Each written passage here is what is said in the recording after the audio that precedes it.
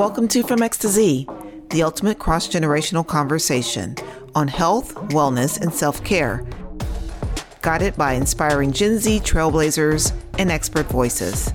I'm your host, Vicki Cornwall. Get ready for eye-opening insights and actionable tips that transform your life. Hey there, fellow listeners. It's great to have you back for another episode of our podcast. Today, we're diving into a topic that affects all of us: maintaining healthy relationships. Whether it's with their parents, siblings, friends, partners, or even coworkers and neighbors. Relationships play a critical role in our lives.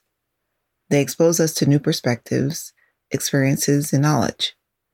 And all relationships take some level of work for them to thrive and stay healthy. Now, here's something I've come to realize. No matter what kind of relationship we're talking about, the key to optimizing them is being your best self, or at least demonstrating that as your intention. That's what we're going to explore today. Let's get into it. I really enjoy dialoguing and exchanging ideas with others, and I truly value the various relationships in my life.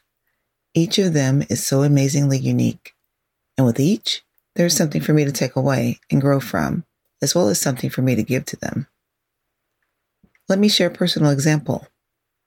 My middle brother is one of my closest friends. When I'm trying to work through a challenge in my life or grow emotionally, he always asks the right questions that make me discover something I've not noticed before. And in turn, I entertain him with my crazy life stories and push him to maximize his abilities. But growing up, we were not that close. He was just my little brother who I had to cook for or clean up after. Luckily, we realized as young adults that in each other, we had someone who knew all the backstories and without much explanation, got our true intentions. I am grateful for my relationship with him. Having good, healthy relationships is important for several reasons. First, they provide emotional support. When we share our joys and low points with others who empathize, understand, and encourage us, it makes a world of difference. I remember reaching out to a group of amazing friends who happened to be badass bosses when I was feeling anxious about this podcast. Their words of encouragement lifted me up so high, I felt like I was floating. Having someone to lean on during tough times significantly improves our well-being. Next, there is the social connection. Relationships help us build social connections and create a sense of community. Humans are social beings, and we thrive when we have meaningful connections with each other. Now that many of us are at home working remotely or live in different cities or on the other side of the country versus where we grew up, we need to form and be a part of communities. Relationships provide opportunities for companionship, shared experiences, and a chance to create lasting memories. Furthermore, there's general happiness and well-being. Numerous studies have shown that strong and positive relationships contribute to our overall happiness and well-being. Being surrounded by loved ones and having meaningful connections have been linked to lower rates of depression, anxiety, and stress. According to a study conducted by Harvard Medical School, strong and positive relationships have a significant impact on our happiness and well-being. The study found that people with satisfying relationships were not only happier, but also had better overall health. In fact, the study revealed that having supportive relationships was a stronger predictor of happiness and longevity than factors such as income or genetic disposition. This highlights the profound influence that relationships can give on our well-being. And by the way, this study was conducted in August 2019, before the global pandemic. Overall, relationships enrich our lives, contribute to our personal growth, and enhance our overall well-being. They provide us with a sense of connection, support, and purpose, and are vital for our emotional and social health. So if you agree with me that healthy relationships are important and provide a sense of purpose and fulfillment, the next question is, how do we maintain them? Not every relationship I've had is like the one I have with my brother. And even with my brother, there are times when we drift apart. Life happens. When that occurs, though, I find that I need to put in a little bit more effort to ensure our relationship remains healthy.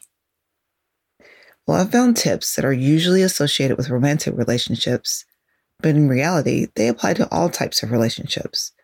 They are characteristics that most healthy relationships have in common. And knowing a few basic principles can help you keep your relationships meaningful and fulfilling. Let's start with sharing a common goal for the relationship. Even with my brother, who I'm pretty much stuck with for life, our common goal is to provide support for one another in all aspects of life. Whether it's a family problem, a challenge with a friend, or in our careers, it's important to define your shared objectives to ensure you're both on the same page. So the first principle is maintaining a meaningful emotional connection with each other. This means going beyond surface level interactions and being willing to expose our emotions and vulnerabilities. With my brother, we make a conscious effort to maintain an emotional connection with each other. We ask each other meaningful questions to get to the root of things, like simply saying, "How are you really?" And we answer each other honestly. We're willing to expose our raw emotions to each other, and we become more self-aware and deepen our bond in the process. It is also essential to not be afraid of respectful disagreement. In fact, being able to respectfully express differing opinions can strengthen a relationship. I am more likely to disagree with someone really close to me, like a family member or a longtime friend, versus someone I've recently befriended. And there has definitely been times when my brother and I have not agreed with each other over the years. But it reminds me to bring more of my authentic self to newer relationships.